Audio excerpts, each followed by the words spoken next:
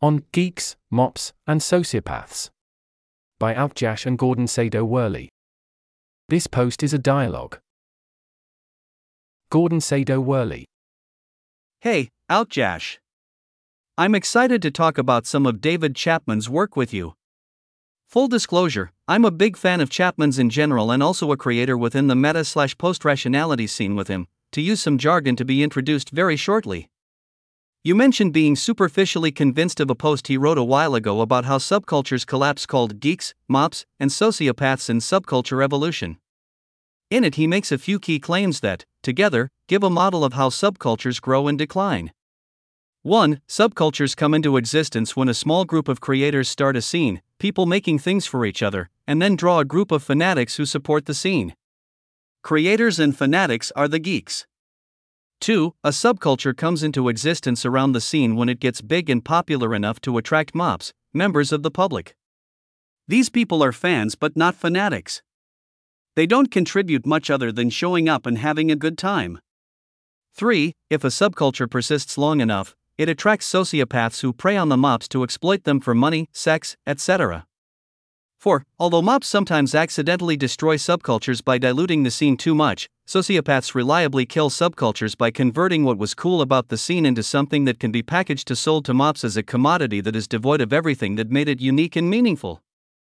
5. The main way to fight this pattern is to defend against too many MOPs overwhelming the geeks. Chapman suggests a 6:1 MOP to geek ratio, and to aggressively keep out the sociopaths. There's also a sixth claim that we can skip for now, which is about what Chapman calls the fluid mode and the complete stance, as talking about it would require importing a lot of concepts from his hypertext book Meaningness. To get us started, I'd be interested to know what you find convincing about his claims, and what, if anything, makes you think other models may better explain how subcultures evolve. alkjash. In my head, I'm running this model against these examples: academic subfields, gaming subreddits and discords, fandoms, internet communities, and startups. Do tell me which of these count as subcultures in Chapman's framing. Let me start with the parts of the model I find convincing. 1. When subcultures grow, 2. Rapidly, there is an influx of casual members that dilutes the culture and some tension between the old guard and the new fans. This agrees with what I know about startups, gaming subcultures, and fandoms. It does explain the longevity of academic cultures known for our extreme gatekeeping. 2. In Chinese, there is a saying/meme, which I would loosely translate as "where there are people there is politics." It seems obvious to me that in the initial stage a subculture will be focused on object reality, for example, a fandom focused on an anime, a subreddit focused on a video game, etc. But as people join, politics and social reality will play a larger and larger role: competition over leadership positions, over power and influence, over abstractions like community values not directly tied to the original thing. 3. As the low-hanging fruits of innovation in object reality, for example, geeks coming up with new build orders in StarCraft, bloggers coming up with new rationality techniques, dry up, there is a tendency for those good at playing social reality games to gain progressively more influence. Here are some parts that I'm not sure about, or find suspicious, or disagree with. 1. At least on a superficial reading, there seems to be an essentialist pigeonholing of people into the geek/mop/sociopath trichotomy. It seems to me more persuasive that all members of a scene have the capacity for all three roles, and on average the meta shifts as the evolution of the scene dictates. The most savvy/charismatic geeks find it prudent to turn to sociopathy when it is their competitive advantage. The MOPs are always a recruiting ground for both geeks and sociopaths, etc. 2. I recall reading a comment very negative on Chapman's model. I can't find it exactly, but the gist is that the whole choice of names geeks/mops/sociopaths is enormously, and intentionally, biased and colors the rest of the discussion in an unhelpful way. I think names are quite important and would at very least relabel sociopaths as savvy people or something like this.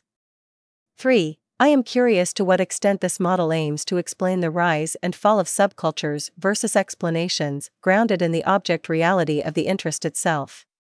For example, an old technology might fall out of fashion and the interest groups around it dry up, or a competitive video game becomes too well studied and the game space essentially solved, or the low-hanging fruit in a scientific subfield is all picked and the area stagnates. It's not obvious to me that the social reality explanations of Chapman outcompete such considerations. Seidoh Worley. I'm not sure what Chapman would say counts as a subculture. The definition seems fuzzy. I think the archetypical examples would be the subcultures that grew up around music styles, like the punk or metal or grunge or house subcultures. Gaming discords and internet communities seem a lot like these to me, academic fields and startups less so, and fandoms a lot less so because fandoms start out with a huge gulf between the creators and the consumer fans. Goths are maybe a good example of a subculture, as are rationalists, in the sense of the community that grew up around less wrong and related sites, and similar effective altruism is a subculture. I think it's worth making a distinction between two kinds of subcultures. Some subcultures are inherently time-limited. Think about the subculture around a music genre or an academic niche. Over time, all the new interesting stuff that can be done will be done. Eventually there will be diminishing returns where new things just sound like old things or rehash already well-explored ideas. This will cause the subculture to naturally die out due to diminishing returns. And then there's subcultures with more longevity, like goths, who have been a thing for 40 years or so, even though there's no major innovations in goth music or dance music or fashion to explore. What seems to help is that goths are united around a central idea of being part of a community of people who have the same vibe, and then each person who joins the goth subculture gets to go through their own journey of discovering new things for themselves that others have already discovered. This acts as a sort of initiation into the subculture, after which they are a member in good standing.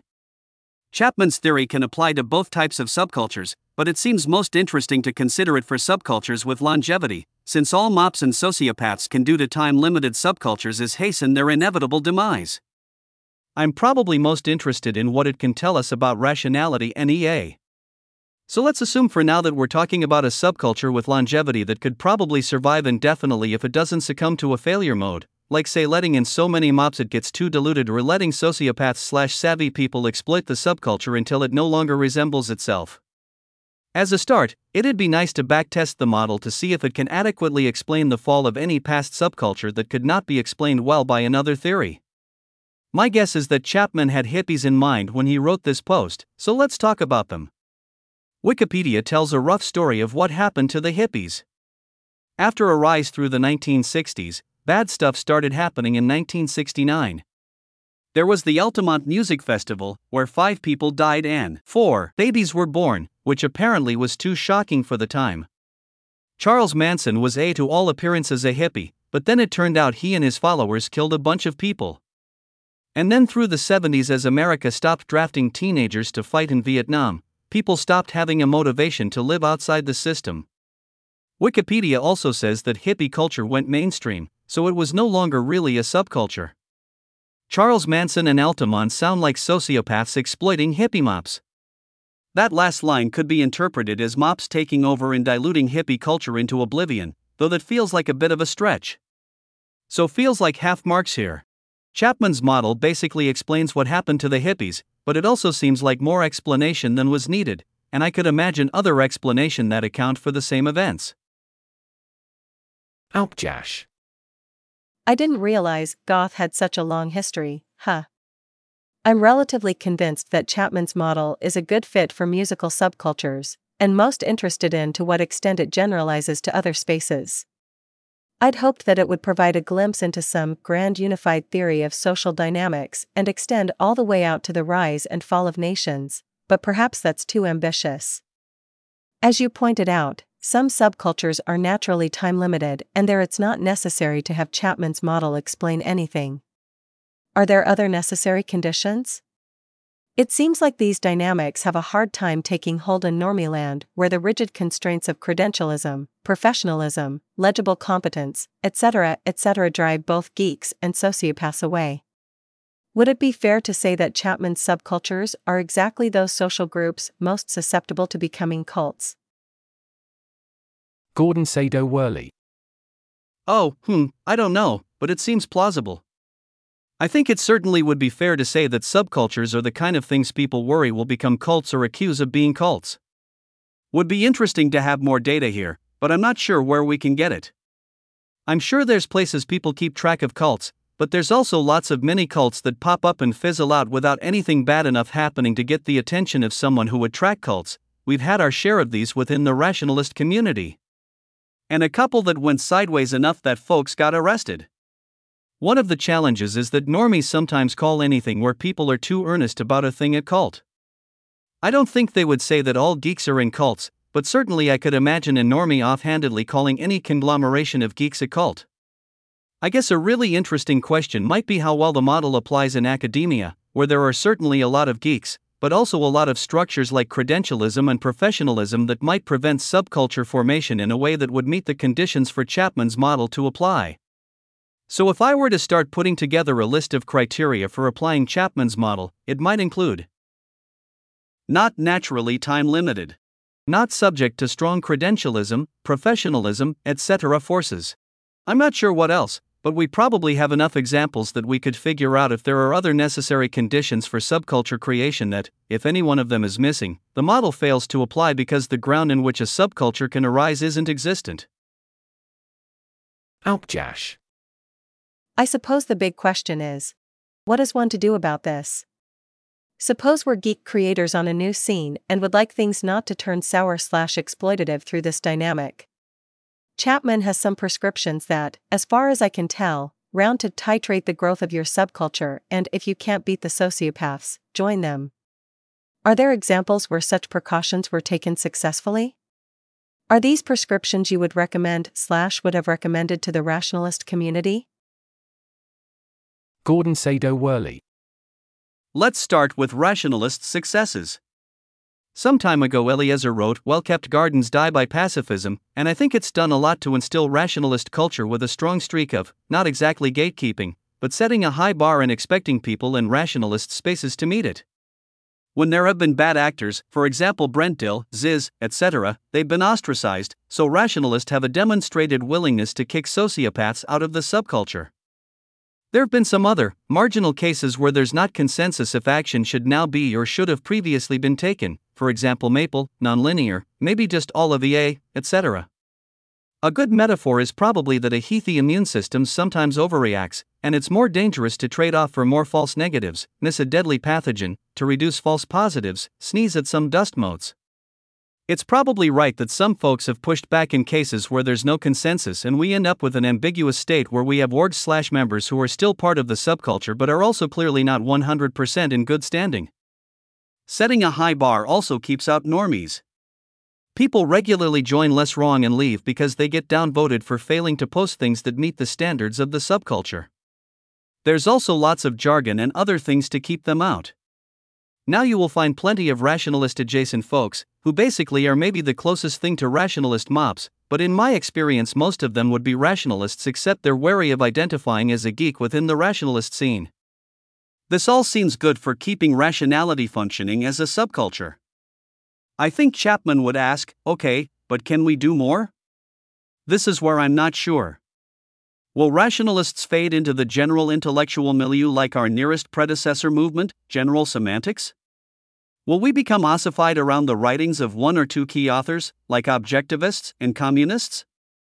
Perhaps some third fate? I don't have a clear read on where rationalists are going or should go.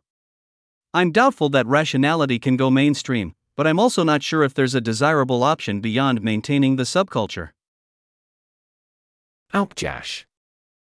This is illuminating, but I'm not sure where to go from here.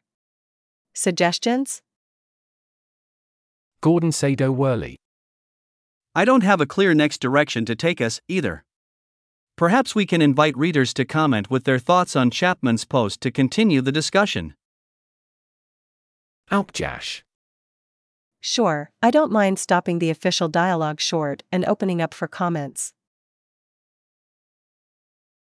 This article was narrated by Type 3 Audio for Less Wrong. It was first published on January 19, 2024. To report an issue or give feedback on this narration, go to t3a.is.